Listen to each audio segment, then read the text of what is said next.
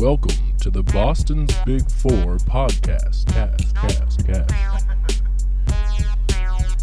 New news about music and sports every week, sometimes.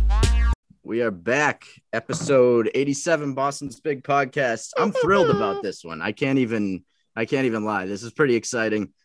We've both been Spos fans since 2010, I think. I have, at least, since high school. I'm Awesome was obviously the first song I heard, but I just looked the other day. I found in a Facebook post. I posted "Can't Get There From Here" back in 2011 and tagged all my friends and said, check this dude out. He's from Maine. So that's where it started for me. And it's been quite a journey since then. You've dropped a lot of projects. What can you tell us about kind of that initial stage, I'm Awesome, the success that it had? And I've heard you talk about that song before, how it's kind of been a blessing and a curse. So we'll start with that song. We'll talk about that song and the impact it's had on your career. And Totally. Is that actually the beginning, or is that really your? You had an song? album before that, right?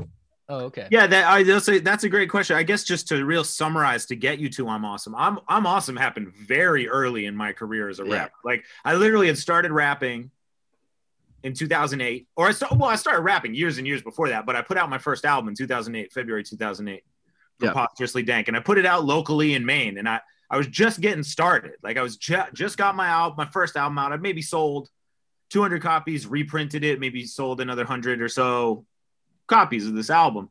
And so I had like a little local love, locally. And then so my next thing I go put out is this song, I'm Awesome, which is, we're like 1 year into me being like trying to do it. So it's like, I've never been on tour.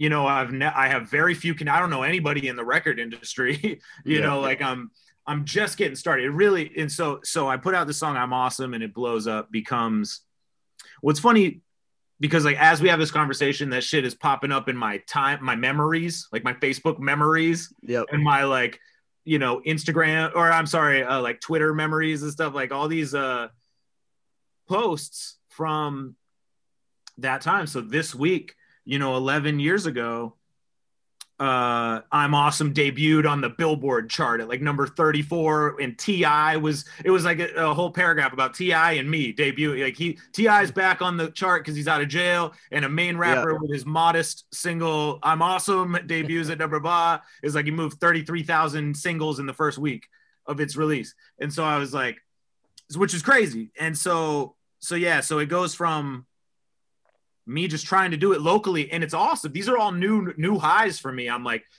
playing my first show, with Leeds down in Boston. Like, I must have rapped for like the people performing at the show. Like it was a Tuesday night in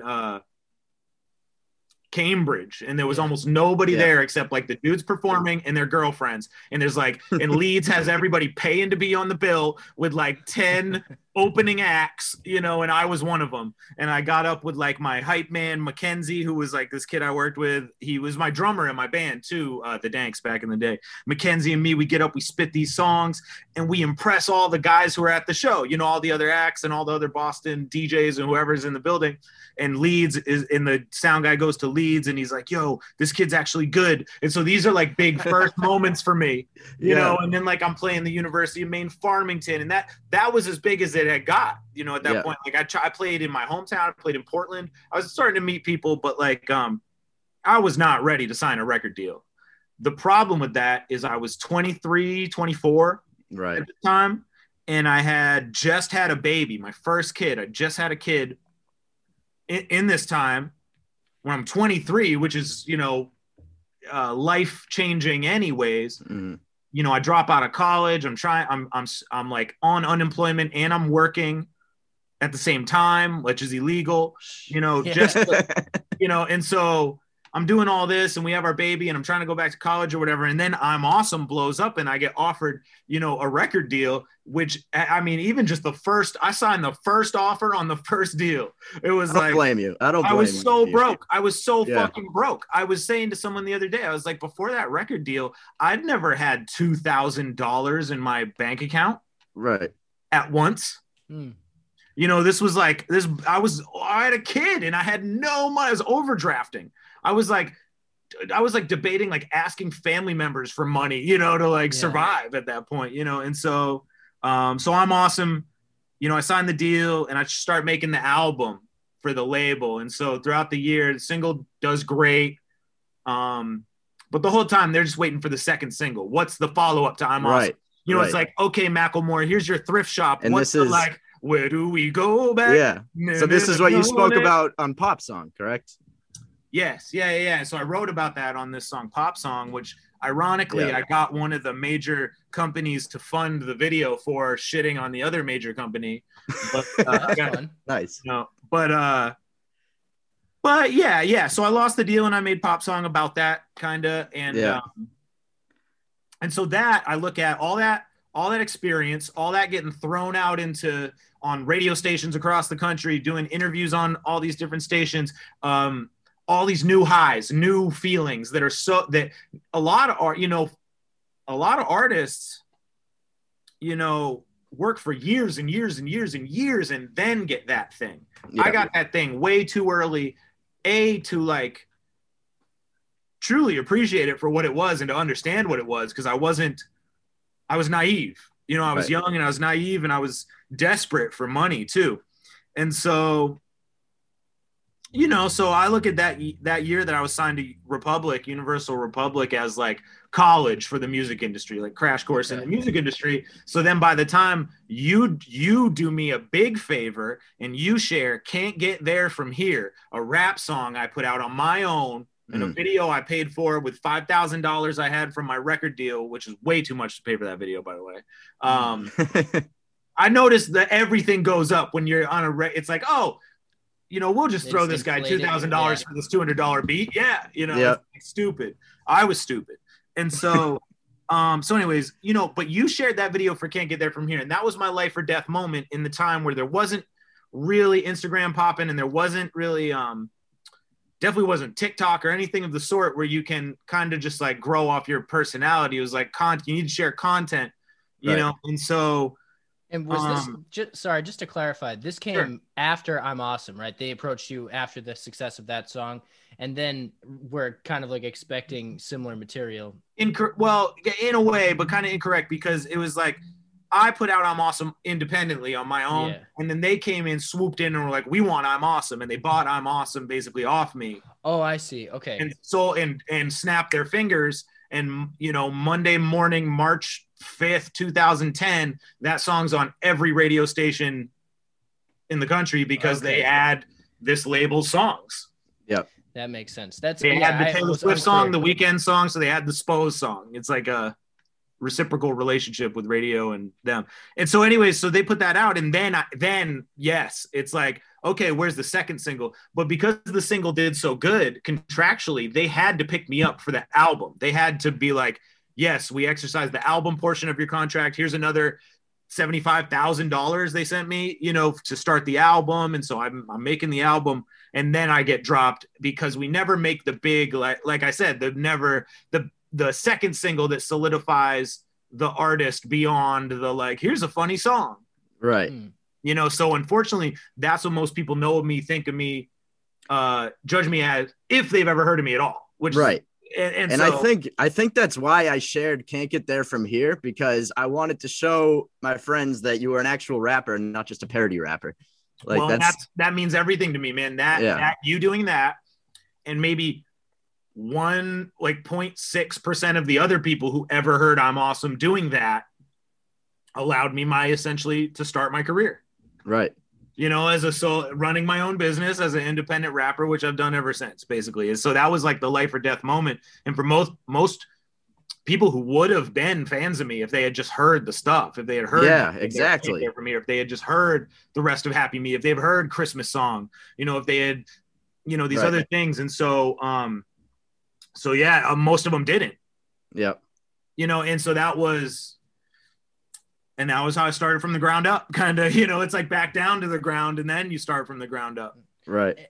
So you mentioned that working with that label was kind of like college for the industry, and now you're running on your own label. Can you have you taken any of the things you learned from that time and did you kind of mold that into your own thing, or did you really start ground up, I guess, sort of like tooth and nail fight your business into what you've made it?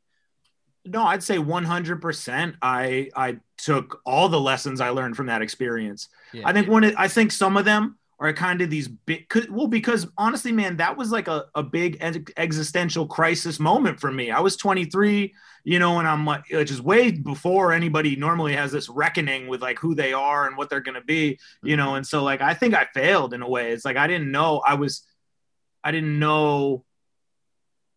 how to be true to myself in the midst of all of this need for a big second single. I didn't know how to stand up for myself in studio sessions and be like, no, we're making a fucking Spose song. This isn't like a song you could pitch to Jason Derulo. I'm not trying to write one of those. I'm trying to write this. I didn't have the balls or the wherewithal or just the experience to know how to do that. And to even craft the vibe of who I'd have if you got all this big major label money, you and your management or your team or whatever, and your rep at the label can dictate where all that money's spent. Like I could have been smarter with I didn't know any of that, and so, and I didn't know that, like, it also was a weird time in the music industry too. Cause like, two artists I consider around this time that were coming up right when I was coming up, that had interesting trajectories that I learned from, that I wish I had known like years before. One of them was Drake and the other one was Mac Miller. At the same time as me, Mac didn't go major label. He didn't go major label when he had all the buzz and he was on all the blogs and he was making, and him funding his own videos, just doing these little DSLR videos, which became the standard in the game. Like, that became the game for like 8 years, was like Mac Miller doing those videos, and then Odd Future, like all these things happened in that like 2010, 2011 we were just talking about this, I think, on the last episode. 2010, well, I think we said like 2009 to 2012. So many artists came up around that time that are big now, like Nipsey Hussle, Drake, Big Sean, J. Cole, like Kendrick. Like they all came up in that time. True. It's crazy. True. And it's like, so for me, like the big ones that I learned from are not even artists maybe that I so much listen to all the time, as artists who I watch their career and how they moved, and I think another one that's almost the opposite example is B.O.B. Yeah, remember B.O.B. was this big underground. I used to be a big B.O.B. fan until he said the earth was flat. Well, and so, and good for B.O.B. I mean, B.O.B. is probably doing fine right now. I'm sure he is. If I'm doing fine, he probably is too, I'm sure he's doing great. He just lost me with that. But I mean, he did what everybody did in that time, which was sign the big major label deal, do the like pop rap singles. That works if you're like Fat Joe. That doesn't work if you're actually, it's like it's almost like a deal with the devil for B.O.B. It's like everybody knew him for these hit singles and he did the major label thing, but you could tell that he was always trying to backlash against it, and reclaim his career, in a way. And so like I was watching all those dudes and how Drake was independent for a minute. It was like before, what was Drake going to do was like the big question, and just watching the way they released content and watching the way they released mixtapes, not major label albums. And you didn't need, and so, that all kind of dictated what I did there going forward with my career once I kind of had the reins again. Right. So then you dropped Happy Medium in 2011. Talk about that album and what that meant for your career. Yeah, that album, I mean, that was a real dark like place for me, man. Like when I dropped that album, because like I just lost the deal right before I thought I was about to drop my major label album. Lost the deal. I did a pilot for MTV that I got because of I'm Awesome that didn't get picked up. So I had all these like almost highs, and then I was like real low. And like I was like spending my money kind of recklessly and like not super recklessly, but I was just blowing through the money because I thought there was more coming. I was like, I'll buy, oh, they're dropping some Supreme sneakers, let me buy those, like whatever, and we're going out to the Wells Beach Steakhouse all the time, like and just and just living great because I just signed this deal and like whatever. You're the king of Maine. You deserve to live great. I mean, we all do, but yeah. So anyways, I dropped Happy Medium after I get dropped, and I I just remember it as like such a sad, it wasn't like a great moment, you know. Yeah. It's like, all right, I lost a deal. What songs do the label not own? Let me throw them together. Pop song can't get there. Luckily, I still had classics, you know, on deck, songs that pay me to this day. Yeah, you know, on that album. Great album. Thank you. And so luckily they didn't own those songs, you know, so I put those out. And, you know, some people like you, for example, were fucking feeling it, you know, and came to support me. They came when we put out We Smoked It All 2 mixtape after that, you know, and then, but the big turning point for me, which is the first album I really made after all this, that I wholly made from the jump, after all this experience was, and I had like issues with my wife even in this time. Like, it was a real crazy time. Like, you know, and like, it was just sad. It was like a sad time. Yeah. So to bounce back from all this stuff and start writing this like really honest album about it, which starts with like, if there really is a big fluffy Jesus in the clouds, let him know right now that I take it all back. Like, to start writing that album, you know, that was like, in my eyes, like phase 2. Right. Yep. That was like now we begin again. Okay. So before I had heard you, I don't think I knew of any rappers from Maine, to be honest. How many do you know now? I know a few now, actually a good amount now. A lot I've learned through you. Shane Rise, Cam Groves, Jay Spin, Sarah Violet, all them. Yeah, there's a whole gang of them now. But it started with you. So before you, was there a hip hop scene in Maine? Were there rappers in Maine that you knew of? 150%. Yeah. I mean, it was, but when I was coming up, man, I was in Wells, which is a town probably like half an hour south of Portland. So we only have like 10,000 people in our town. And Portland's like Portland and Portsmouth, New Hampshire, like the nearest, you know, spots where you could go find people who want to rap. And so like there was a website called mainhiphop.com that was out when I was in high school. Yeah. So I'd go on mainhiphop.com as like a forum, and I'd like post my songs and I'd meet people on there. And so I'd go up to Portland and I'd rhyme with them. And so I met these dudes, you know, there was this rap group called Abador, but it was Abattoir, which is like slaughterhouse in French. That was like their rap name. Okay. These dudes are like serious MCs. Like, these dudes are rapping their ass off. And it's like, it's almost like Jedi Mind Tricksy kind of vibe, you know, but they're all rapping. And this one kid, Ghost, you know, invites me up and I go rap with them. And so right out the gate, you really had to be able to rap. It wasn't like there was a low standard of rap around my parts. It was like, damn, those guys can rap. There's a lot of freestylers, battler cats at that time who could rap really well in Maine as well. You know, but what a couple big things happened in hip hop from Maine. The group Anticon, which is like a underground hip hop collective, mainly associated with like San Francisco, Alias, Soul, you know, all these dudes are from Maine. They're Mainers. And so so Anticon's from Maine. So I knew that coming up in high school. I'm seeing them in magazines. Yeah.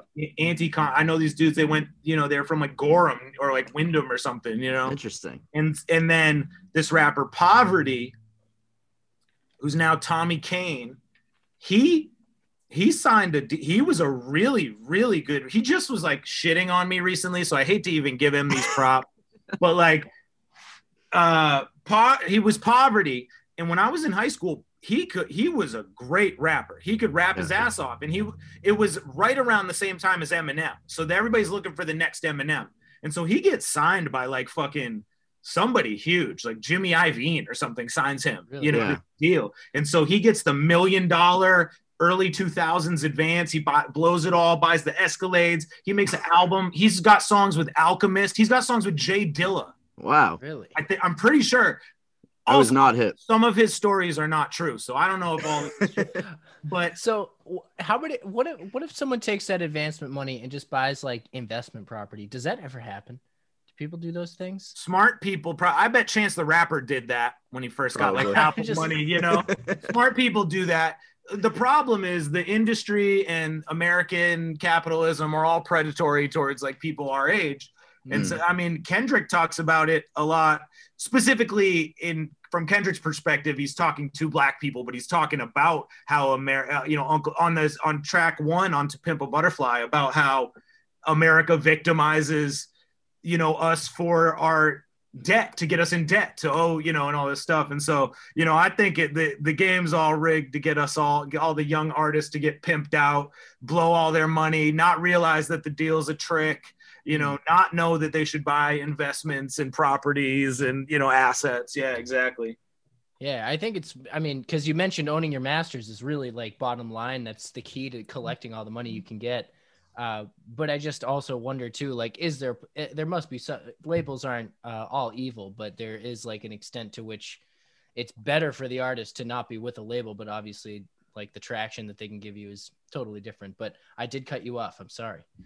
No, you're right. I mean, that's another great point. Nowadays it's much different. In 2010, well, that's kind of why I brought up all those guys, Mac Miller, Drake, all the B.O.B. is because that all changed the industry. The industry's been so different in my 10 years. But the advantage to that, man, is that my whole life, just as like I'm 35, just my whole life coming up, things changed constantly. Things always change. So I'm always ready for the changes in the industry. But like, I think my generation specifically is very like skilled at adapting to change, because I even just like VHSs to DVDs to Blu-rays to smartphone, like we didn't have smartphones 15 years ago, which is insane. Exactly. And so as it shifted from, I've been in almost like 4 different levels of the eras of the way the music industry works now, from CDs to the iTunes era, which is like 2011 to 2015. Yeah. And then the Spotify streaming era, that is now morphing into this other like TikTok era, and so it's just been wild. It's been fucking wild. But I mean, I look at all, I just keep doing the same thing though. So it's like, I don't know if I'm making the right move. Like I haven't grown the fan base to this astronomical, Gillette Stadium level that I saw in my mind, even though I'm always trying to, and so I wonder if that's held me back, that I kind of stuck to this plan of, here's a really in-depth album I've put out my heart and soul into over and over and over again. But I also noticed from Kanye, all the money is outside of music. All the rich rappers you've ever heard of are rich from other shit. That's true. They like to make you think it's all from the music. Maybe it is if you own your masters, but it's like nobody was talking about Jay-Z being rich, from music. He was rich because he sold drugs. And then he was rich because he sold Rockaware. Right. It was like, Dr. Dre, Beats. I was watching an interview with Rick Ross the other day. He owns like a bunch of restaurants and stuff. Like he owns Wingstop, right? He owns Wingstop, yeah, and Checkers and Rallies too. Yeah, that's where the money's at. So after this next album, I'm fucking done rapping for like a year. I'm just doing other shit. I'll get way richer. Yeah, there you go. It's funny you say that, because now I'm really thinking about it. I just heard like Waka Flocka was on a podcast talking about how he has many different businesses going on. It must be very common to have. I mean, what is the saying? Like, don't put all your eggs in one basket. That doesn't apply to any one business, or any business. You want to just have everything you can if you're able to do it. Flocka. Yeah. Wow. Sorry. I was a big Flocka fan back in 2012. Back in my party days. Flocka beats. You rapped on a Flocka beat? Just for like a mixtape. Oh, okay. I think I even put it on it. I have it somewhere. But yeah. Because that was who was hot 2011. Waka. Right. But you do have a mixtape. You do have a mixtape that's all Outkast beats, correct? I sure do. Yeah. Stankonia. That's a special one.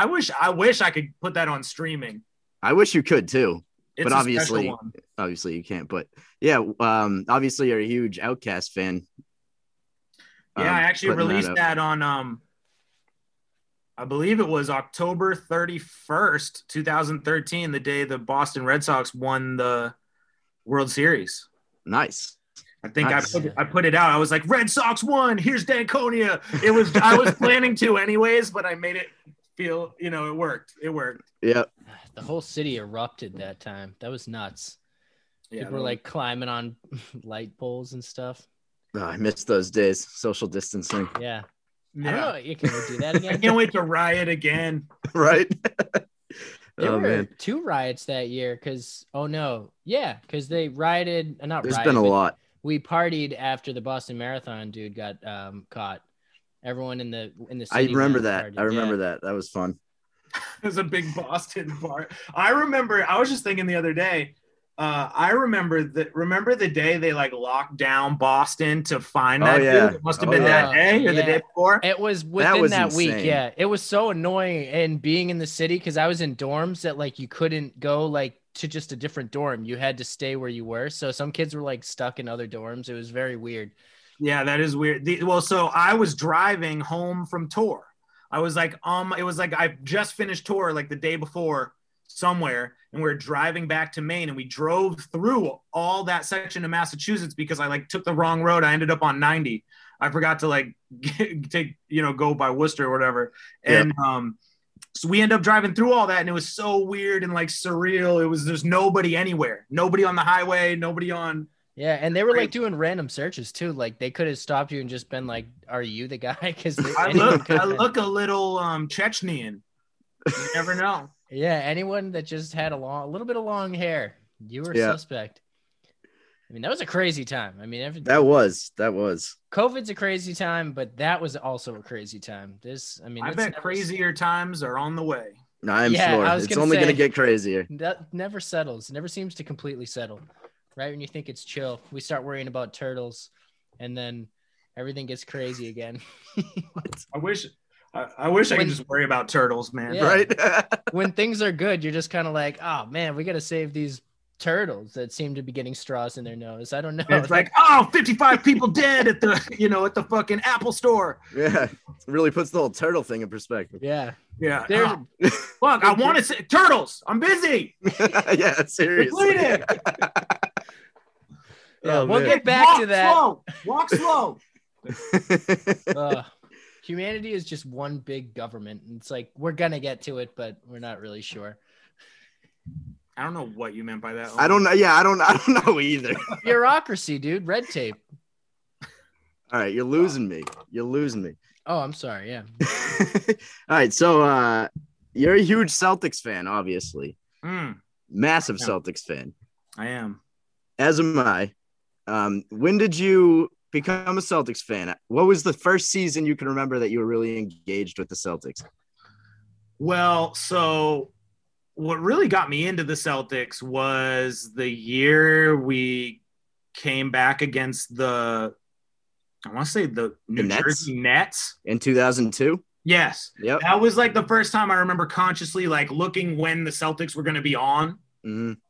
And then kind of from there through the Paul Pierce era, I went to college in Boston, 2005, 2006, 2007, that whole time, and so I lived in the North End, and you could get $10 balcony seats to see the Celtics play. Wow. With like our student discount or something, and so we'd buy 10 game passes and we go watch them lose by like 2 or 3 points every single time. Paul Pierce trying to will us back into the game with free throws and missing one, and like, and so I remember those days. Yeah. And I was just like, I was really into the Celtics then, really into and stuck with, obviously. And then what happened from there, I remember we got Rondo, and that was like I liked Rondo, obviously. That was cool. But then, the year we got KG and Ray Allen, Eddie House, James Posey, we got all these people in 1 year. It was like, it was just incredible. So that was, I was already watching all the games for the most part, but like that year, obviously, like just Celtics became like because they were the worst team in the league the year before that. So that year, just like everybody was on board. People who hadn't even watched basketball before were rooting for the Celtics. Like, it was great. I loved it. Wish we could go back to those times. Yeah, for sure. And I feel like it's a little bit like, and this is probably going to get me canceled. It's a little bit like 9/11, where this big thing happens and it's this crazy, you think it's a forebearer of things to come. So you're always waiting for it to happen again. Yeah. Thinking we're going to win another title, thinking we got and it. We're always close. We're always in the conference finals. We're always, we've had so many close calls. Yeah, I'm always waiting for that next big attack, big, in a good way though. It's like it's the opposite of 9/11. Right. I follow. So thanks, Owen. So but yeah, I mean, I just fucking love the Celtics.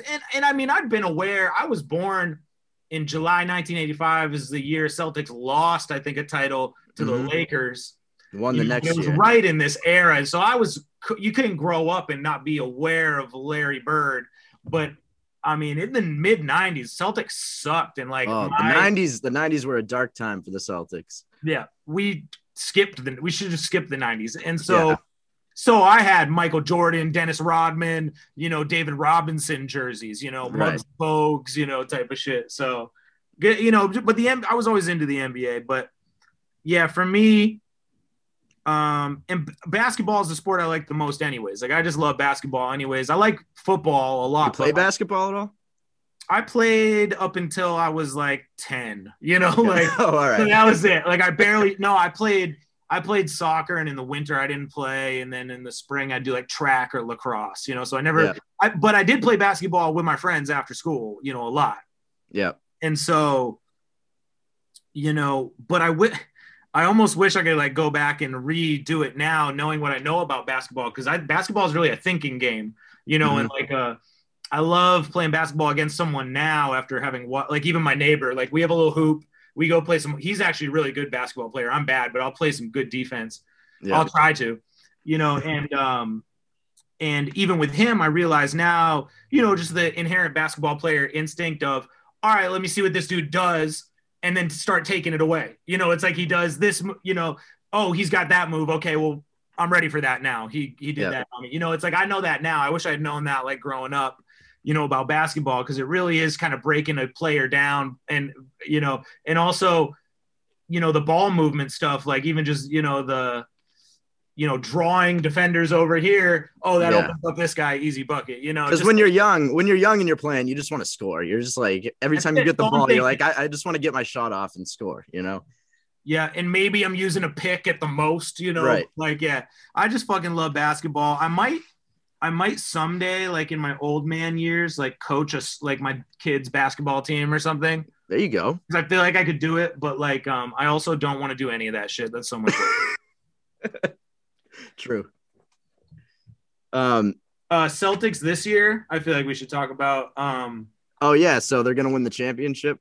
Well, I bet money they will every year. Oh, okay. Every year you do that. All right. So I've lost money. Yeah, you have. I've won money on like individual games where I'm like, oh, we're gonna, like Celtics gonna beat the Rockets by 12, like a couple years ago, and I'll win like $5,000 on that. So that I feel like makes it's like I might be even maybe, but I'm probably in the negative. But yeah, I mean, I don't know, man. This team, I'm a little mad at fate, and I'm a little mad at like the fans for the Gordon Hayward, Kyrie, Terry Rozier, Al Horford window of opportunity that we squandered. What do you mean? You're mad at the fans for what? Well, here's the thing. I think Kyrie Irving, how there's that quote that goes around every now and then that's like, I am going to re-sign in Boston after this season. Oh, yeah. Kyrie. Yeah. He said that at the the season ticket holder event before the season. Right. And then he said that to dead in it, right? He said that to be like, okay, guys, let's focus on basketball. I'm gonna resign. So we need to talk about that.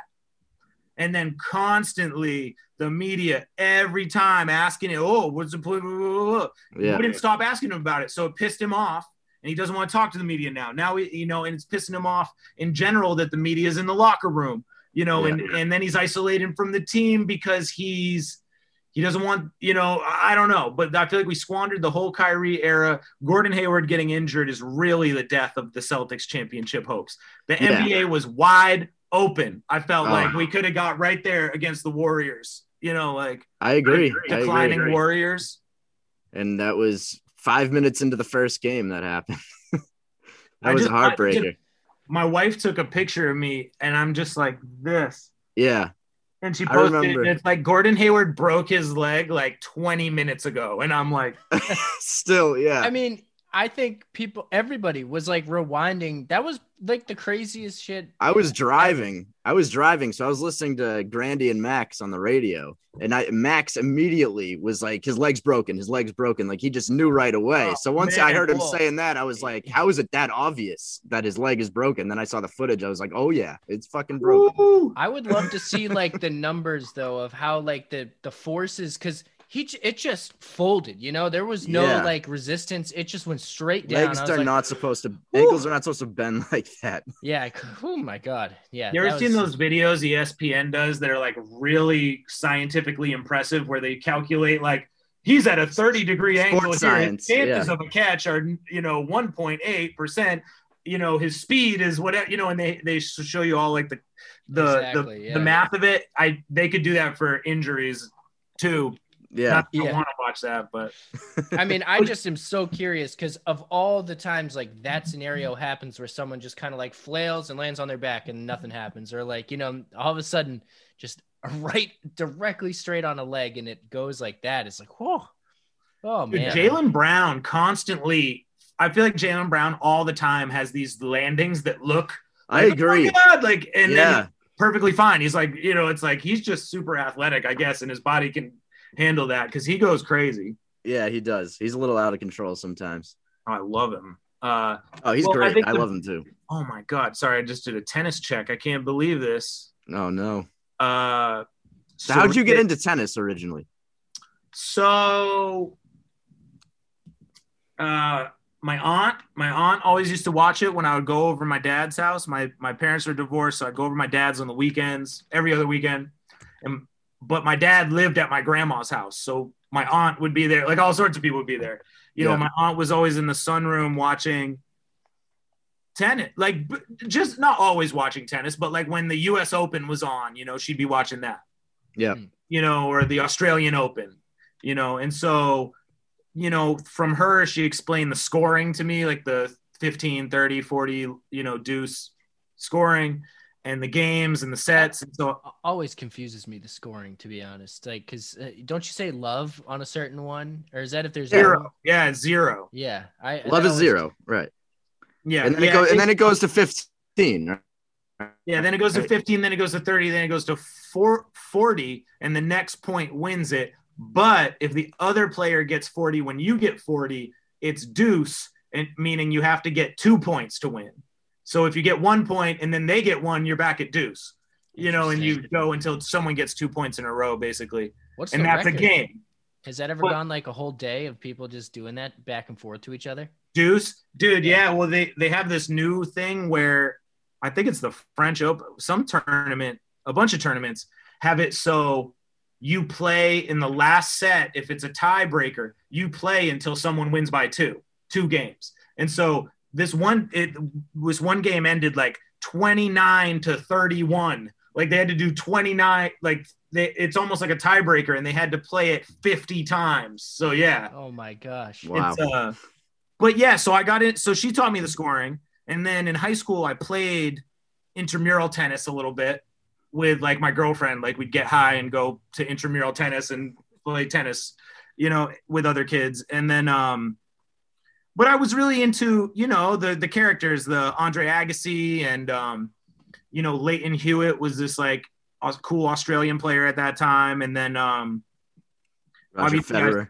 It's too early for Federer, but I did see like the early beginning or Pete Sampras was the big one at that time. And then, but I saw the beginning of Serena and Venus Williams, who were these two girls from Compton. Right. Like the year 2000, 99. Like, and they're still doing it. Woo! It's unbelievable. So yeah, that's fucking, I mean, that's Tom Brady. What's crazy is there's like 4 consecutive Tom Brady's in tennis right now with Serena Williams, Roger Federer, Rafa Nadal, and Venus Williams is still going, but all her titles were long ago, you know? Yeah. But really, though, my interest in tennis is a lot like, say, for example, like the Celtics are going to play the Mavs tonight. Say the Mavs were on last night and they're playing against Zion and the Pelicans, and you see that game's on and you're like, oh, I'll watch that. Celtics got Mavs tomorrow. They got Doncic and Zion's on that team. Lonzo, Brandon Ingram. That'll be entertaining to watch, right? There's storylines there. There's implications for you. And so the same thing for me in tennis is like, I got some favorites I like. I like Rafa Nadal. And so through watching Rafa, I've learned of all these other players, and then I learned of Andy Murray, this player from England who who ascended to the top of tennis, and so like I followed Andy Murray's career. And so if I see Andy Murray's on, I'll watch Andy Murray, so it's not like I'll just casually watch every fucking tennis match. I don't care that much. But like, for example, there's this girl, Bianca Andreescu, who's this 19-year-old girl from Canada who's playing right now. And I have the window open like next to our Zoom window. And she's playing against this chick, Sorribes Tormo. I've never watched Sorribes Tormo before. But I'm watching her because she's playing against Bianca Andreescu, who won the U.S. Open, beat Serena, and is intriguing to me. Yeah. So it's like now I know about her. So if I see her match on, I'm at least like deciding whether or not I fucking watch that. Right. And so really, and then there's exciting players. There's players who are volatile and spaz out. And, there's. Oh, yeah. There's some psychos in tennis. Yeah. They're fucking John McEnroe is wild. John McEnroe is wild. The present day person who's like that is this guy, Nick Kyrgios. He's Australian. He's a Celtics fan. He rocks Celtics. I like him already. Yeah. But he's from Australia. But he is also known to rock a Giannis Antetokounmpo jersey, though. So I don't know about it, but playing both sides. Not denying his greatness, but But yeah, so this dude Nick Kyrgios is fucking throwing chairs, talking shit, telling dudes in the crowd he's gonna fuck his wife. Oh my god! Like, he's he'll do if he's in a bad mood, he'll do an entire game where he just like hits it wrong just because he doesn't care. John Daly of tennis. That's hilarious. Dude, yeah, and so if I see Kyrgios, but at his best, when this dude's locked in, this dude is right there with Roger Federer, Rafa Nadal, whatever. So that's why I can't miss a Kyrgios match. I can't, if I see I'm scheduling my day around it, to watch that match. Interesting. Those are the best people. I love attitudes. Oh, absolutely. Zlatan. I love Zlatan because he talks shit like that too. I love any NBA player that talks that That's shit. That's why I loved Kevin Garnett. Yeah. I'm reading his book right now. It's so good. I need it so bad. Great. Yeah, you got to read it. It's unbelievable. Yeah, I fucking love KG. So that's mainly my interest in tennis is just like fucking I knew how it worked, and I just happened to be alive during the greatest era in tennis ever. Yeah. I feel. Right. So I do want to circle back a little bit. You mentioned your band, The Danks. Now you have a band, The Humans, right? Correct. Yes. So yeah, I was gonna ask, when did you start performing alongside live instruments? Like, was that constant, or did you kind of start that way and then get into the rap? Like, how did that evolve? Yeah, I definitely started in a band playing instruments and then got into rapping.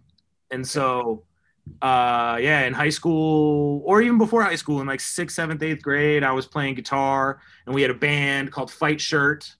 That was me, a couple of my homies,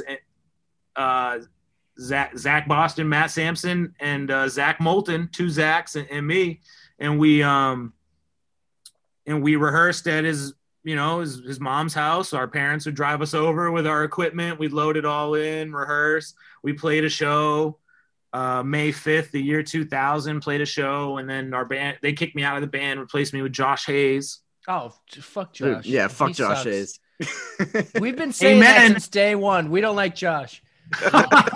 We've never liked him. Much love to Josh Hayes, who actually he deserved it. He deserved it. He's a better guitar player than me. Andy's a better skateboarder. He was just cooler in 8th grade by far. He could skate okay. so much better than me. And so anyways, sick. he's So he's so sick. I hate it. And so, so from there, I go on to basically start rapping. And well, first I started making songs that weren't rapping with just me on the computer, like recording. Okay. And then I started rapping, and then the guys in the band and I started rapping together as like a rap group. And so we made 3 albums in high school as the Frothy Four, was our Frothy Four. Yeah, I love it. That's such a high school name. I mean, we're making 20-song albums. We're printing them up at the fucking print shop. We'd walk there next to Dairy Queen, print the labels. We're selling them in school for $10 a piece. And so that's awesome. So we were doing it early. I mean, this was like, we were very inspired by like D12 and like Eminem and, and so it was all like, I fucking rape your mother, your brother, I took the body, the covered, I'm with the chainsaw, you still have any of these recordings, any CDs left over? Many. Okay. I'm not giving them out. I hope they don't make it out. If they make it out, I can never run for governor. Do you plan on running for governor? I hope not. Don't let me do that. You ever see me doing that? Talk me out of it. All right. Did you guys ever beef with like other crews early on?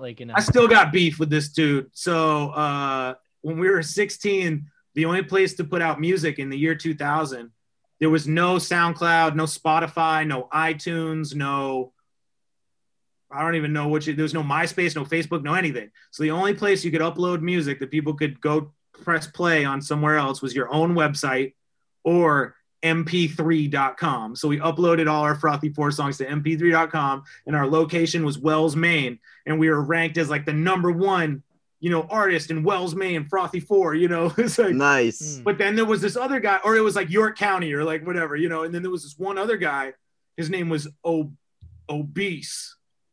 His name was Obese. He was this dude. And so I think he was fat. And so I hope he was. Otherwise, he's so he rapped. And he had this other dude named Rapper Jones. This guy was named Rapper Jones. And so Jones and Obese made some songs, and they made a song dissing us because we were #1. They're like, oh, no way. You're not #1 in York County. It's like whatever. Oh, no. So we made a song dissing them back called No. His name was Obstacles. Now his name is Obese. Nowadays his name's Obese. At the time his name was Obstacles, like obstacles with a Z. And so we made this song called No Obstacles. It was like we were fucking his mom. We were, it was just man. It was classic D12. Yeah. It was exactly. We were 15. We're 15. I always say, like, if we had YouTube. If YouTube had existed when we were 15, we would have been so famous. We would have been like Odd Future, because we were just so fucking stupid and didn't give a fuck. Like we were we were saying the most horrible thing. We're cooking dead babies. We're killing like every race of people. It's just Jesus Christ. It's awful. Oh, whatever man. would make. We're talking about fucking like dead people. It was like. Whatever would make Sticky One laugh, was what I would write. But also, it was all stupid references to like Harry Potter and like, like Darkwing Duck and like whatever stupid, like Ja Rule said this, like that is so funny. Mystical. We had like 3 songs based on how much we wanted to rap like Mystical. Oh, man. So this was the stupid shit we were doing just for entertainment. So it was like music was always just fucking fun. This was like hilarious. Right. As it should be. Be. And so that's almost like what I've been trying to get back to recently. Not so much killing everybody, but being like a genocidal lunatic rapist. But just getting back to doing it for fun. Like, was that fun? Did I have fun doing that? Dope. Like that's it. Right. Whereas a lot of my life as a musician in the past 10 years has been based on like, how did it do commercially? How did that sell? How does this show go? How, is it worth making this video? How many views did the video get? Yeah. Do I still like it? You know, am I mad about that song because of how people perceived it after I put it out? Whereas now my thing is just like, I enjoyed making that. Let's make another one, you know? Yeah, that's how it should be. And I can understand it's probably like how you got to where you are too, because the like anxiety of like, is this good enough? Was that received properly? And like all those things that you're thinking about. And then you get to a point where you have an audience and you can totally have more fun with it. And people are just, they're looking at you to get a view into your world anyways. So the more you can kind of show of you having fun, that's what people really want to see. And that'll get a much larger, I always find the biggest anything I ever see, like I love that you brought up Odd Future because I've shouted them out several times on this podcast. I just love that. Like they're a bunch of friends having fun and they're all doing well. Like it's just, that was great. Odd Future was amazing. It was like a breath of fresh air. It was a game changer. I mean, I'll never forget the moment I saw the Yonkers video by Tyler, the Creator. Everything changed. The whole game changed. Yep. It felt like the first big game-changing moment since the College Dropout, which I think was the last big game-changing moment after the Eminem era. You know, the when Kanye put Freeway and Mos Def on the same song and that album changed a lot of things. Merged the underground with the industry. And then Odd Future, Mac Miller, that era took the industry out of it altogether. You know, and brought it back to kind of just being you, and also circled back to like, you know, the almost like skateboarding culture of like Tribe Called Quest, De La Soul. Like it was already there. Like that was already hip hop, you know? And so, yeah, Odd Future, even for me, who was older than Odd Future at the time, they were like 18 at the time or something. Yeah. 19. And I was 25. So I felt like I was too old for Odd Future in a way, you know, or whatever, but I was very inspired by it to the point where I went to see Odd Future that first tour right after Yonkers when they played the Paradise in Boston. And I'm up on the balcony watching mosh pits come back to rap. Yeah. And I'm like, oh my God, this is it. And I saw him at the State Theater in Portland, Maine. And even just the energy, I think the kids saved hip hop. Like I think the younger kids saved hip hop because it was at a breaking point where it was like, how much more gangster and blingified and Dirty South, you know, Cadillac rims can we be before it's a parody of itself, you know, almost. And so when these kids come out just wearing regular old t-shirts, skateboarding, rapping, being funny, and just acting crazy, going on Jimmy Fallon, jumping on the desk, wearing masks. I remember when they came to Boston and they had their pop-up shop, and then they somehow got onto the roof of Newberry Comics, and they're like running across the roof, and everyone's going crazy. Oh my God! That's it. Yeah, oh, man. And so I'm just so inspired by them, man. And so I've followed Tyler, the Creator.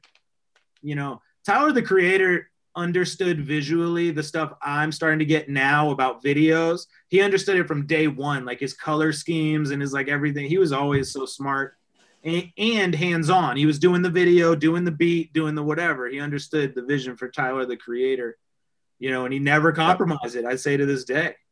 Oh yeah. He's unapologetically himself all the time. And there's no one else even close to him, like personality wise, music wise. He's definitely got his own thing. I just saw the poster for Bonnaroo today, which they're going to try to do in the fall. And it was like Lizzo, Tyler, the Creator. But Tyler, the Creator is like the bigger name. Yeah. Oh, that's funny. You know, it's like, that's where he's at. He's at like that size font is like, you're like Adele, Billie Eilish. Yeah, he's up there. The Foo Fighters. You're like, you know, that's who you are to be right there, you know? So good for him. So definitely earned it. 3 years ago, I think you put out Humans, an album that you made in 24 hours. How did you come up with that idea? I don't know. I came up with it, and like, I come up with a lot of ideas, but they just happen. The ones that I follow through on, I remember the moment I like follow through. So like I sent an email in February 2017. I forget what year it was. 2018, 2017? I think it was 18.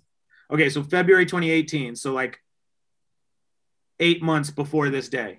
Yeah. Send an email to, first I reach out to the studio and I'm like, John, I got this idea. Could we book the studio for a whole 3-day stretch? 1 day to prep, 1 day to record, and 1 day to mix.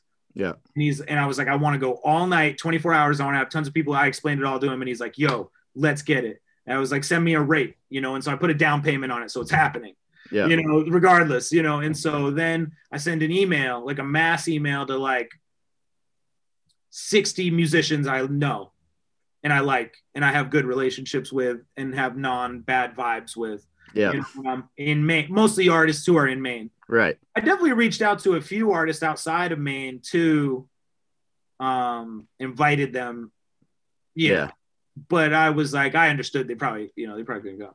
And so we did, so that day. Did Chris Webby end up on that album? I think he was on one song, wasn't he? Or was that a different album? He wasn't. I think I talked to him about coming. Oh, okay. I bet if I did it again, yeah, I could get some heads through. People have said that to me before. They're like, hey, if you ever do that again. Right. So I get at this point though, in my life, I've managed I've done tours. I've done large Christmas concerts where I manage maybe 30 people or so, a lot of emails in advance, a lot of emails with the venue, a lot of checking with people, so I'm at this point getting pretty good at my organizational skills of managing people, I think, and so I'm feeling confident enough that I could pull this off. You know what else I'd also done at this point was I'd made the app. I made a mobile app. I wanted to ask you about that too. And since I have done that, I feel confident that I can manage making an album in 1 day. Yeah. And so basically the day comes, but the thing was, the stipulation was we can't come in with any demos or ideas. So there was really nothing I could do in the days leading up to it except schedule people and figure out who's coming what time of the day. Right. All right, so-and-so's coming through. Like, for example, Be All, the rapper Be All is this rapper from Maine who good kid, and he was coming through, but he couldn't come through till like 10 p.m. So I knew Be All was coming at 10 p.m. after we started at 10 a.m. Yeah. So it's like, I know to preserve some sort of beat or energy or vibe or something for him at that time or some sort of room. Because this studio has like 8 different rooms you can be in. Okay. Not every room is a full-on mixing console studio, but it's a room that's soundproof with a desk and whatever. And we got laptops. So we're making music in 8 different rooms. Yeah. And so I'm setting up like writer camp, basically like Dave Gutter, Dan Boyden, the drummer, John Rudes from Rustic Overtones, the piano player from Sly Chi, who I used to play with, was in a band that backed me up, and this other guy. I'm like, yo, everybody go in this room. I got this idea for a song that's called Humans, and it's like lions and tigers and bears. There's only one thing that's got them all scared, humans.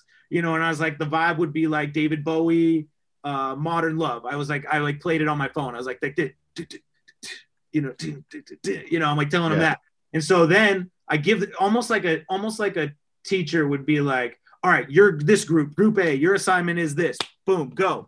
And so they go off and do that. Then I go in this room with this other keyboard player, saxophone player, bassist dudes I know. And I'm like, all right, I got this other idea for a song because I've been thinking of them now all morning since I woke up. Right. So we make this other song. And then I plant enough seeds around the studio that morning. I'm like, you 3, I got these 3 ideas. Go take them up to this room, see what you come up with. So by this point, I've now set into motion like 10 or 12 songs out into the studio that are like ideas to like, even just like a vibe idea. Like, yo, you two, see what you guys come, like Channing and Dave Gutter. They went and made like 3 or 4 beats. Like Channing's a producer, goddamn Chan, and Dave Gutter's a guitarist. Yeah. Dave Gutter could play fucking anything. And so from Rustic Overtones, right? From Rustic Overtones, exactly. Yep. And so Gutter's my dude at this point, but we had only made music, just me and him solo. But I knew what Dave's capable of. So all day I'm taking advantage of Dave's skill set and putting him in positions to succeed all over the album. Yeah. And so then I get it to the point where by about maybe like 2 p.m., I'm in the studio. I'm in the car, hiding from all the studios, writing verses to all the songs that they're Dropboxing me to my phone, you know, just to be out because I'm too easy to distract. And also if I'm in there, you know, I'm in charge. So someone's going to ask me something, you know? Right. And so long story short, man, by 6 a.m. we had made an album. It's called Humans. And my goal was just something that could hang with the rest of my catalog, you know, and I think we more than pulled it off. Yeah, absolutely. Absolutely. Were you surprised with the outcome? Did you think you would be able to do it? Yeah, I was confident, you know, Yeah. I was definitely confident. It definitely wasn't the album I thought it would be in my head before going into it. Like I was envisioning this whole other vibe. Yeah. And so, but what's cool about it, man, is we made it all in one day. So it was like, by the time I reheard it all on Monday, it was all new to me. It was like the first time I'd ever heard a Spose album the way someone else was. Yeah. You know, or close to it. You know, I was like, damn, like, oh, we made it's crazy. You know, it's insane. You know, and I was so proud of the level of musicality to it. You know, I wish I could have had another week on it. You know, obviously, like it would have been a whole different album by then. Right. But like, no, I'm so pleased with it, man. I really just think it stands the test of time, and I think it's like, and you know what, man, above all, kind of circling back to what we were talking about like when you're a kid, why you get into start making music, and then like today, and then all, you know, all of it is that day that we did that, we all had the most fun ever. Right. It was the best shit ever. It was everywhere. It was the greatest shit ever. It was the greatest shit ever. Avery Bradley game winner on LeBron. LeBron, exactly. And then that happened.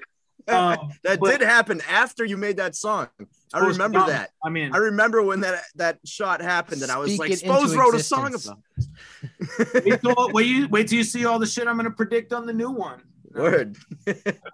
So talk about the app though for a little bit, because that was a really cool idea. I'd never seen anyone do that before. You put out an app ahead of the Good Luck With Your Life album, and there was a game on the app. I played the game, and you could unlock songs before they came out.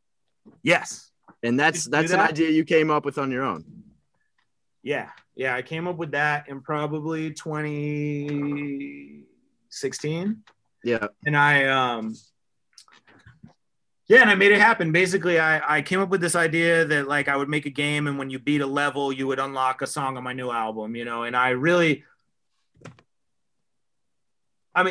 guess I could spend forever talking about this app, man. I think the thing it really boils down to is I had an idea. I saw it through. I made this app. It's called Spose the King of Maine. You can still go download it and play it. I'm very proud of it. It's like a very impressive feat. Like it's an impressive thing to pull off. I can't believe we did it. I did it with these three programmers who are all like 19, 20 years old at the time. This kid, Brad Oakes, this kid, Marcus Gosselin, and then their leader, who I hired him and he hired them, was this kid, Quentin Campbell. And so I'd make songs, and then every day I'd go up and I'd get with Quentin Campbell, and I'd go sit in his apartment with him and his girlfriend. They're in college, and like I'd go sit in the apartment with my laptop, and I'd program the app, and he'd program the app, and I'd link with Hanji, who was doing the art, who's this girl who's her and her husband do this thing called O-Chang Comics, O-Chang Studios. It's like South Park on YouTube, kind of, but Maine. And so I'd known them, so I hired her. You know, it was very expensive. I probably spent, you know, just out of pocket my own money, like $32,000 making the app. Wow. You know, and so yeah. And so I did that, and then I put it out, and I really was pretty confident this would just like blow the doors off for me. Like I was like, this is going to change everything. Everybody's going to be hitting me up, realizing I'm a marketing genius. Hey, would you market the new, you know, Adele album, Spose? You're such a genius. Like, I can't believe you came up with this app. We want an app. How do we get an app like that? Can we hire you guys? You know, like that's what I think is going to happen. And I'm like, oh, and they're all going to be like, this is the most revolutionary way to like release an album ever. Like, who's ever thought of this? That's what I thought. And so certainly there was a bit of that from the people who know me. Yeah. Everybody who already knows me hit me up and gave me love, which is great. But the whole point of it was to reach new people. Yeah. And I wouldn't say it achieved that goal. really for the most part, maybe a few people. There's definitely a couple articles that got written about me that were like, whoa, this is, whatever, but it didn't do the seismic, type of life-changing thing I thought it would. What the life-changing thing it taught me was $32,000 because you could just go buy a car like in cash. Yeah. That's kind of what I was thinking when you said that. I was like, that's like a down payment on a small house. Like that could be anything, but yeah, man. And you don't have to spend that on physical assets though. It's money well invested on that experience. Yeah. And I learned a ton. That was like another version of going to college. It cost like it was too, and like, because I learned how to manage people. It was the first time I'd ever had like people under contract getting paid out of my pocket on salary, basically per their work, managing animations. I'd never managed like animator files and they're called sprites in a game, and you make a sprite and then it's playable within the game. I learned coding. I learned this app Unity. I learned how to test a mobile app on I still have like Android cell phones laying around over here that I bought just to test the app, so I learned a ton, which I still use and apply today. But I think the big lesson I learned is I shouldn't spend that much money on marketing when there's cheaper ideas. Right. Personally. Yeah. Unless someone else is funding it. I have more app ideas. I got more. I just don't have the fucking time or patience or like the willingness to risk my money as much. Yeah. Well, I thought it was genius. Thank you. Yeah. I did too. It definitely was. I mean, I'm surprised other artists haven't caught on to that. Has anyone else done that since you? Some people have done. Yeah, no, somebody did, but it wasn't as good. Yeah. It certainly didn't have a whole fucking album. Right. Wasn't out yet. That was like the big bait was like, yo, this is being able to unlock the songs. Like that's what drew me into it. I was like, oh, I want to unlock the songs. And it was really 3 apps in one because it was a store. It was like a store you could buy credits and pine cones and unlock all the songs. Yeah. That's one app.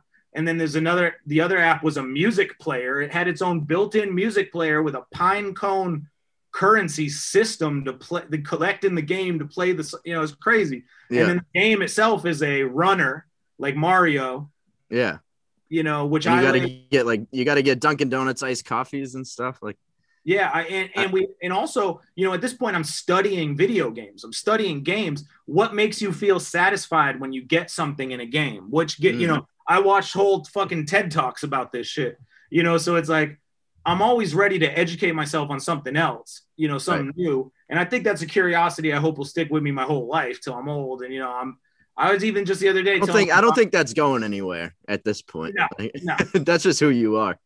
Yeah. But that's the fun part. I'm realizing that's what's cool. That's what life's about. It's like, I learned even just like making a song is learning a new thing.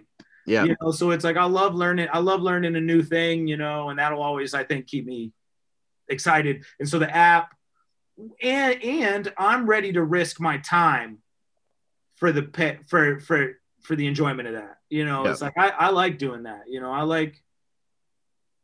I like making stuff, in the time it takes. Like I just made a music video last week and it took me a couple weeks leading up to the music video preparation. I was really focused on this. I'm ordering shit, I'm drawing shit on paper, I'm a lot of text messages and then I saw the video today and I was like, did it, that was fun.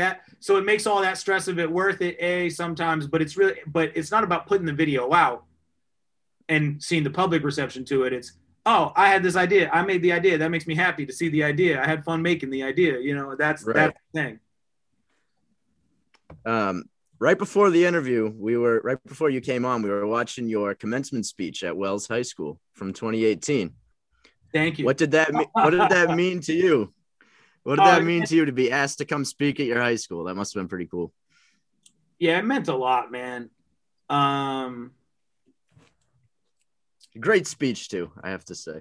Thank you, man. It meant a lot. It was almost like it was almost like a real full circle moment for me. You know, obviously, like coming back there is kind of obvious, but just it kind of was like the validation of it all. You know, it was like all I was trying to do was impress those people anyways, you know. Right. So to get to ask to come back, and then, you know, a lot of my life is very self-aware of the, you know, perception of me or whatever. So I would just assume going in, you know, as I'm writing that speech, I'm aware they think I'm some dumb rapper, you know, if they don't know me. Yeah. Which, I mean, this is 10 years removed from when I was in high school, if not more. So it's like, I don't know most of these people. Right. You know, I don't know a lot of these parents whose kids are graduating this year. Doesn't everyone in Wells, Maine know Spose though? Wouldn't you think? Sure. But I think a lot of them might just know I'm awesome because it's the same way as like the rest of my stuff is like there's definitely a percentage of people who know for sure. Yeah. Maybe a higher percentage than a lot of places. But you know, a lot of these parents are, you know, these are like people I don't know, you know, and so I really felt, you know, that like a type of energy going into the speech that I had people to prove wrong, which I guess is kind of my like underlying motivation all the time. But like, you know, I wanted to give a good speech, and I also wanted to subvert the expectation of a graduation speech too. It was full of all these like basic like quotes, you know, and like boring shit that like doesn't apply, or like not keeping it real. With the kids, with 18-year-olds, you know, because it's like like when you were like, for most of you, everything goes wrong in your 20s. Like that was the realest shit. Because nobody's gonna tell you that. Nobody tells them that. Isn't that crazy? It's like, oh man, and they're going, and I bet if. But it's like if they know that, they're gonna be ready for it, and it's not gonna be as terrible for them. Man, well, that's exactly it. And so that's what I was trying to give them was like legit. I mean, honestly, I said to somebody told me they're like, I go back and re-listen to it. I do too, to remind myself of the things you said. You know. Yeah. Sometimes I always listen to the part where you're like, when at all possible, like try to be happy right now. Like, and you talk about like people are always like, oh, I'll be happy when I get out of work or when I lose 10 pounds or something like that. That's my favorite part. I think about that part a lot. Thank you, man. And I mean, that's a person. I mean, that all just comes from like me struggling with it. Yeah. You know, it's like I learned my own mechanisms for whatever. And that's just me imparting it on everybody else. But like, yeah, man, one of my, like a transformative moment in my life was in 8th grade. I had this teacher called Mr. Peliquin, who was also my soccer coach in high school. But he was my English teacher, and he started assigning us essays. It was the first time I've really been assigned like a full-on essay. You know, like up until 8th grade, it had been like, oh, a book review, what, you know, small writings, maybe like a you know, one of those like boring research papers with all the citing the bibliography or whatever. But this was like a opinion essay. Like, how do you feel? How do you feel about this? You know? And so this is the first time I got to do that. And he started signing those, and he had us like read them in class. And I just remember everybody like listening intently as I was like reading mine in class, and him being like, yep. You know, he's like, and then the next essay, and he'd be like, Ryan, you want to read yours? And I was like, yep. You know, I definitely wanted to read mine. And so then there was a speech competition that year in Maine called like it's called the Civic Oration Competition. And so like everybody you do your speech in front of the class, and then they pick like the top whatever's in the class, and you go to the school, and then you go to the, you know, if you win the school, you go to the York County one. If you win that one, you go to the state one. And so I went to the state competition, doing the speech competition when I was in 8th grade. And so when I was writing the graduation speech, I was thinking about that. I was like, yo, this was like the full circle moment. I now know how to give a speech. I've done a lot of public speaking now. Like I'm going to like, this is me going to win the state competition, you know, it was like this speech, but I was so nervous about it that like, I wish I could go give another speech to do an even better one. I thought it was pretty good. Thanks, man. He'll probably have you back. Yeah, I'm sure. So I pulled up an old tweet of yours. Nice. From 2018. I just wanted to ask you about this. You said when you're 8, because I always remember this tweet. You said when you're 18, consider getting a small business loan or buy some land or a parking lot or something. Probably a safer investment than college. Elaborate. Elaborate. Ooh, you guys are good interviewers. Yeah. I mean, that I'm not saying don't go to college in your life. I'm saying when you're 18. I'm saying it might not be the smartest thing to do at 18, given what it costs. If you could get a full scholarship to a college at 18, go to college, because that is a bargain. Yep. Most people can't. Most people end up in a lot of debt that the job they get out of college doesn't pay enough to pay off the debt before you start owing all this money on the debt. You're thus in the debt cycle at like 19. Yeah. You can never get a leg up. You can never save, unless you maybe get more college, and then and then the next goal is, buy a house. That's another debt. That's an asset that can grow. But once you pay off a 30-year loan, like, you're in debt, if you've got a house, basically, and so, so at 18, not to say you don't buy a house at some point, not to say you don't go to college at some point, but just consider that at 18, that's not the smartest move. You haven't even had 1 year of full work yet to save money to have a foundation to build on yet, before you start taking gigantic risks like $100,000 loans. It's like they don't pitch that to you enough as the gigantic risk it is. And so yeah, I mean, I got kids. I was talking about, like, my kids, like, I'd rather you take out $150,000 small business loan, try to run a business and fail at it even, than do that. Because you're going to learn so much about how the real world works. Like, you can go to college all you want, but then when you get into the place where it's like, oh, now I got to pay taxes on this, this, and I got to do salary. It's like, college doesn't necessarily prepare you for that at all. No. So the real fucking world does. And so it's like, if you can just throw yourself into that, but even just acquiring, assets at that age, like a parking lot, for example, I said, like, land, like, stuff like that costs less than college. Right. And so it's like, I mean, some people, I started a business with like, Spose with like $1,000 maybe, it's like, less than that. It was $750, so it's like, if you could get a $100,000 loan, you can transformatively do something, most likely something that you're really passionate about. Worst case, you fail at it and have the entire lessons of how to never do that again, how to, right. And how to do it right the next time. And so, yeah, I just think, however, lots of great relationships and scenarios and educations come out of going to college also. So it's not to say there's a right answer for everyone. It depends on who you are. Yeah. But I think in America, we're given this one, like, cookie cutter possibility you're supposed to do. Yeah. I do think there's too much pressure on kids to go to college right out of high school. It's crazy. Yeah. It's unbelievable. It's crazy. I wish I didn't, honestly. Right. Also, the only people responsible enough at 18 to do that are like complete nerds. Like, that's true. The only, like, at 18, you are it's almost like you're trying to climb two separate mountains at the same time. It's like, I'm trying to be cool. I'm trying to learn how to drink. I'm trying to make as new friends in a new location. You're trying to do all these new things. I'm trying to stay up all night. I'm finding all this new music. Yeah, we're going to Vermont to my roommate's house, and then simultaneously you're trying to get an education to get a degree. Yeah. It's like they're conflicting goals. Yep. Whereas if you do that when you're like 24 and you had like a baby, you're going to take that shit a lot more seriously.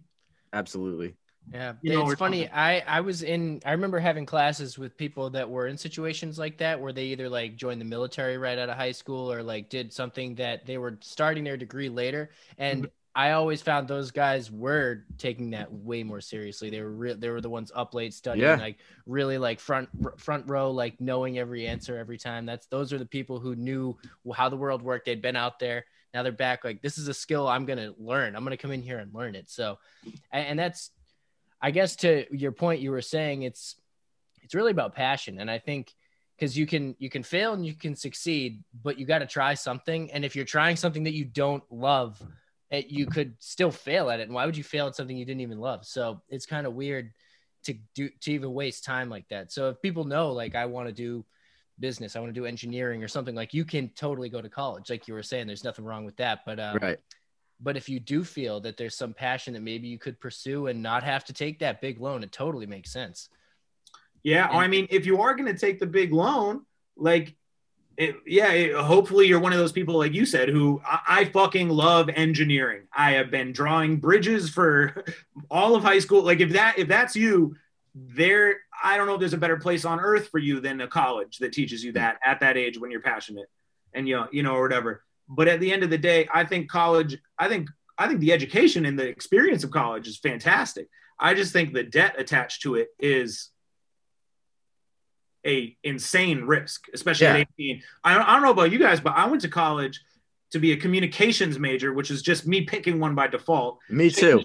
That was my first major. Oh my God. Okay. Changed to a graphic design major. Okay. I transferred a year later and then changed to an English major. This is $70,000 later. You know, it's like, what a stupid fucking right.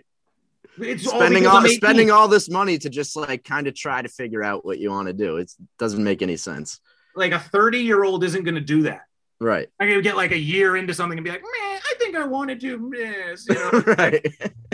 Fucking A, dude. Like it's just, you know, especially in America, man, it's just that's not the age to do that. You know, in a way, it's like, I think we need to normalize going to college when you're old, you know, going to college. I agree.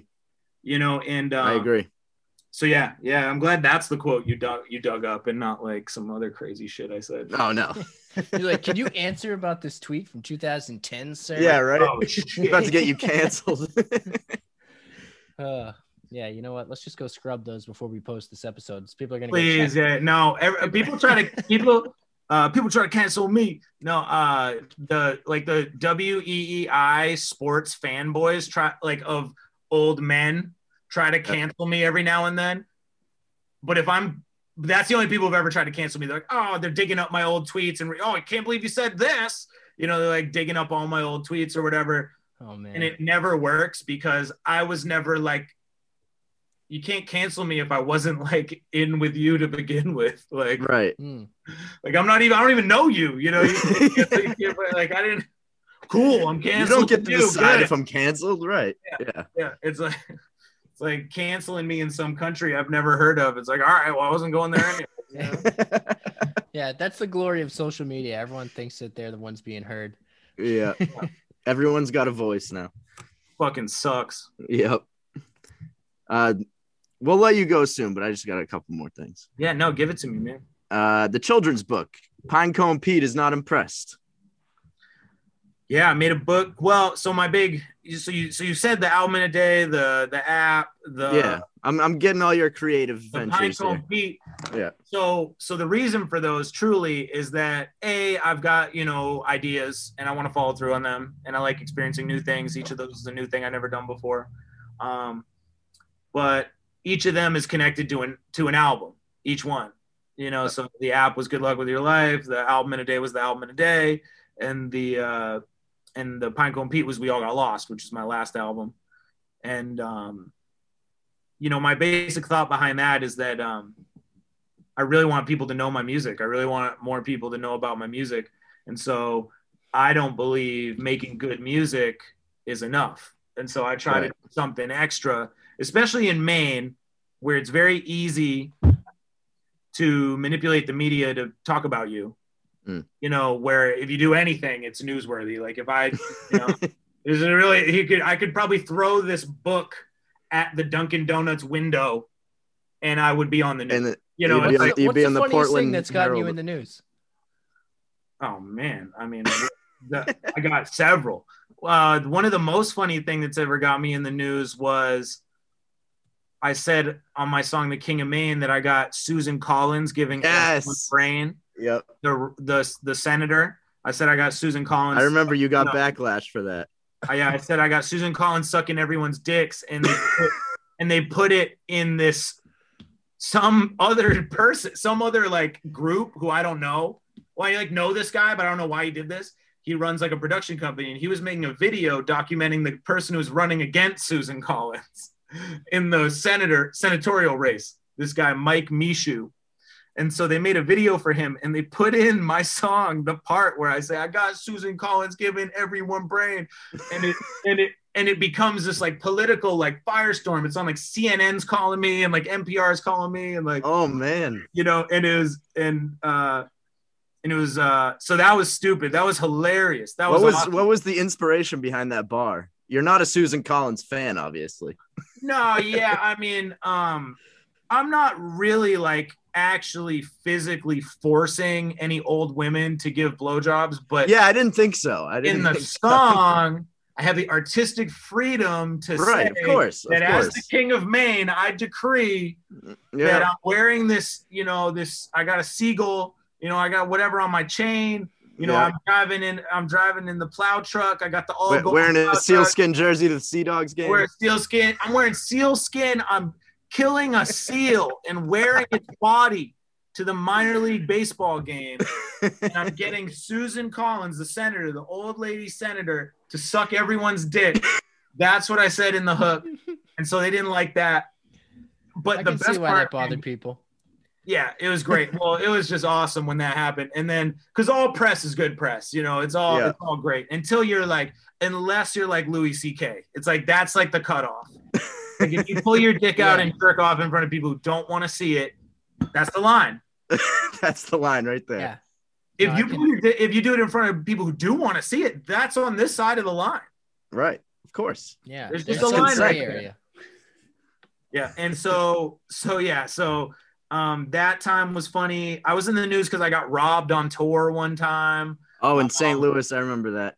You lost a whole album, right? Yeah, I ended up finding the demos and released it as the stolen album it's on Bandcamp and cassette. But right. Yeah, I lost my whole laptop. My laptop had all my albums and my backup hard drives were in the backpack. So yeah, pretty grim.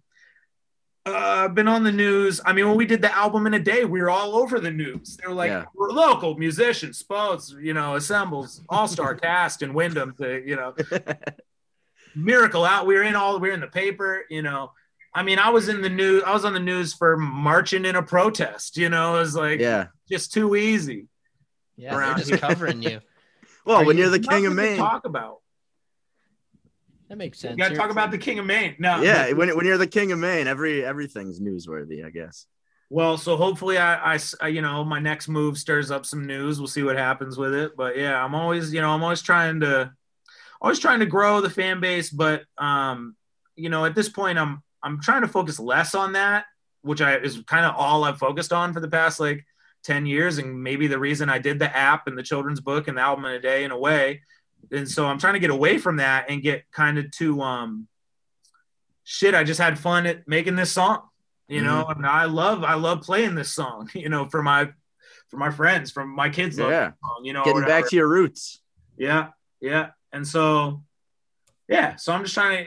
I mean, I even have a song on the new album that's called, you know, close to me, you know, that's the hook. I'm just trying to get close to me, you know, closer to the real me.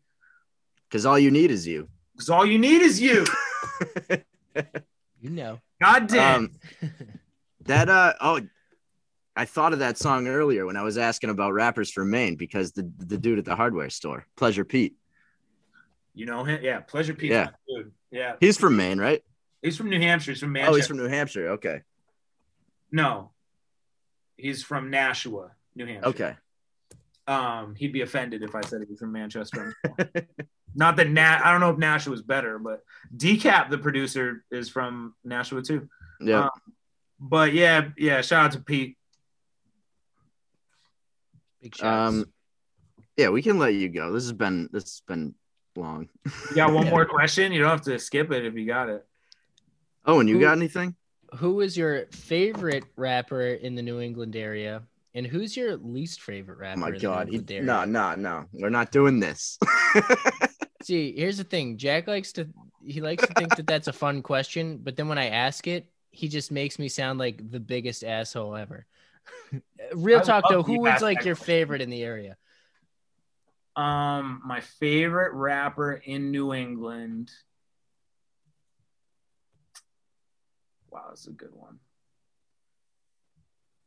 I got to list a few. Yeah, give us a top 5. Yeah.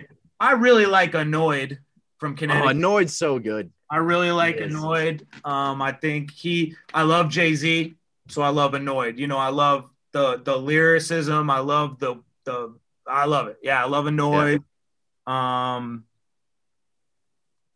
I love Shane Rise. I'm a big Shane Rise fan. Yes. I always listen to Shane Rise. I was talking to him recently. We're trying to get him on the podcast. Hopefully soon. I hope you do. I'll listen, Yeah. man. I like Shane Rise. Man, all my friends. I'm always inspired to hear my friends rap, you know. Yeah. So shout out to everybody I know. I'll try to go outside of the people I fuck with though. Sarah Violet. Yeah, shout out Sarah. I mean, J-Spin. I love J-Spin. J-Spin's awesome. You know, I mean, Cam Grove's been inspiring me since I was rapping in 2000. Yeah. So you know? you and Cam Groves, are you the same age? Did you go to school together? Cam Groves is the grade above me. Okay. At Wells. Yeah. And Okay. so we're always in the same at Wells from 5th grade to 8th to graduate high school. He graduated a year before me, but yeah, I always looked up to Cam. I was trying to impress Cam. I was trying, you know, it's Cam.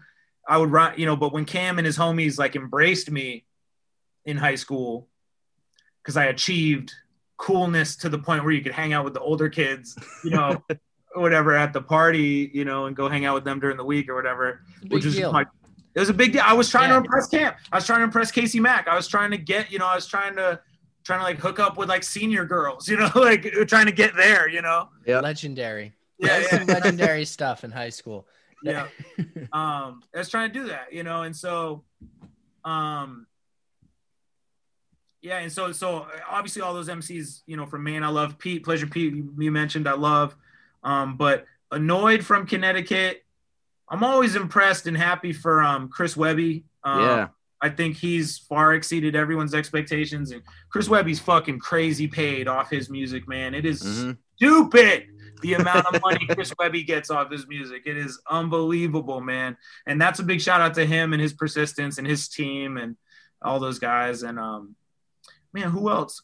You know, lots of OGs from, you know, obviously I'm inspired to see Token and Joyner Lucas, you know, succeed. I'm inspired to see even like Millie's, you know, succeed. Yeah. Or what's that chick, Bia, you know, or like Millie's is he's been doing a lot. Chick Beans. Yeah. With a Z, Beans, you know her? She was on like the Yeah. She was wait, is she from Boston? I think so. I think she's from Massachusetts. Man. Wait, she faced Flawless Real Talk. She's the one who battled Flawless Real Talk on that show, yeah. I think. Okay, yeah. She's and then you know, Terminology. I mean, for me, the big inspiring Terminology thing, is a legend.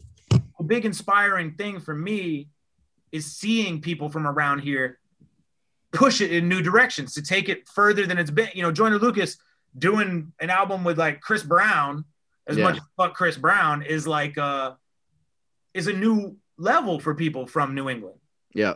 You know, it's like, oh, we can achieve that. You know, it's and so it's all inspiring to me. You know, but I can't help but think of the woke up Ray Rice and Chris Brown died bar. But fuck domestic abusers, man. Yeah, I've been right. on that tip since day one. You know, and so all those dudes inspire me. But so my favorite rapper from New England, I guess, outside, I really like Annoyed. Annoyed's probably my favorite rapper right now from outside. But additionally, I also got to shout out Mr. Liff and Acrobatic. And yes, the Perceptionist. The Perceptionist. Going down to see Mr. Liff when he was on Def Jux and he did the Emergency Rations album. I went down to that CD release show, and there was like Edan, I think Aesop Rock was there. Also, you know, it was like it was at Axis in Boston, which closed shortly after that, you know, soon after that, I think. And that show, I was maybe 15 or so, around the time we were doing the Frothy Four, and that really made me fall in love with hip hop. There was like ciphers in the crowd. This is a big show for me. And so shout out to Mr. Liff and Acrobatic and them for, you know, showing me you could play Axis. You know, you could do this cool underground hip hop thing on the Def Jux level, which to us in high school was like Odd Future or whatever, you know. Right.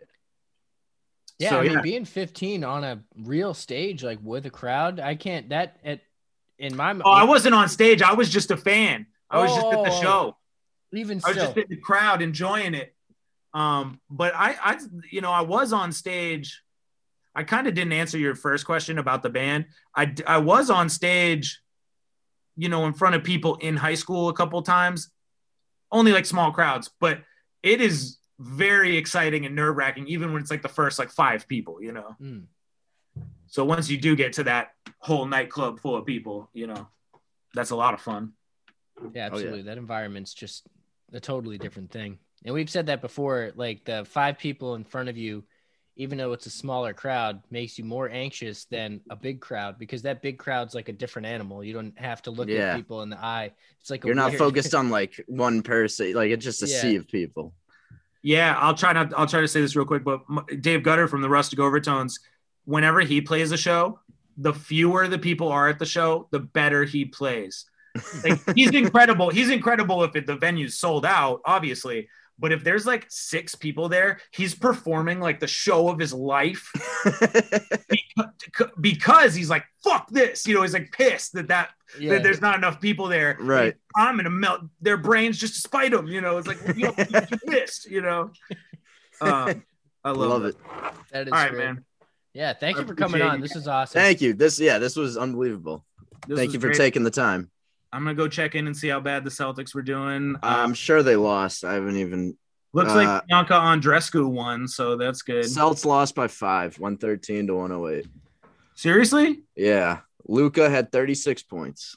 Oh, my God. Okay. All right. I'm Heard not it here watching. first. Yeah. So Not watching it now. Saved you the time. Oh, was it recorded? Oh, wait, you recorded it? I was going to watch it. Yeah. But I'm glad you just saved me. It would have been an hour and a No, half. I did. I saved I'm like, you. well, I'm sorry. Richard's having a game, you know. I but am like, so no. sorry, but No. yeah. Oh man. Well, Boston's big 3. You don't even care. No, I'm sorry. All right, man. I appreciate you guys. it's great Thank you. content. Thank you. Busy Have a good one. Spose. Peace. Later. Peace.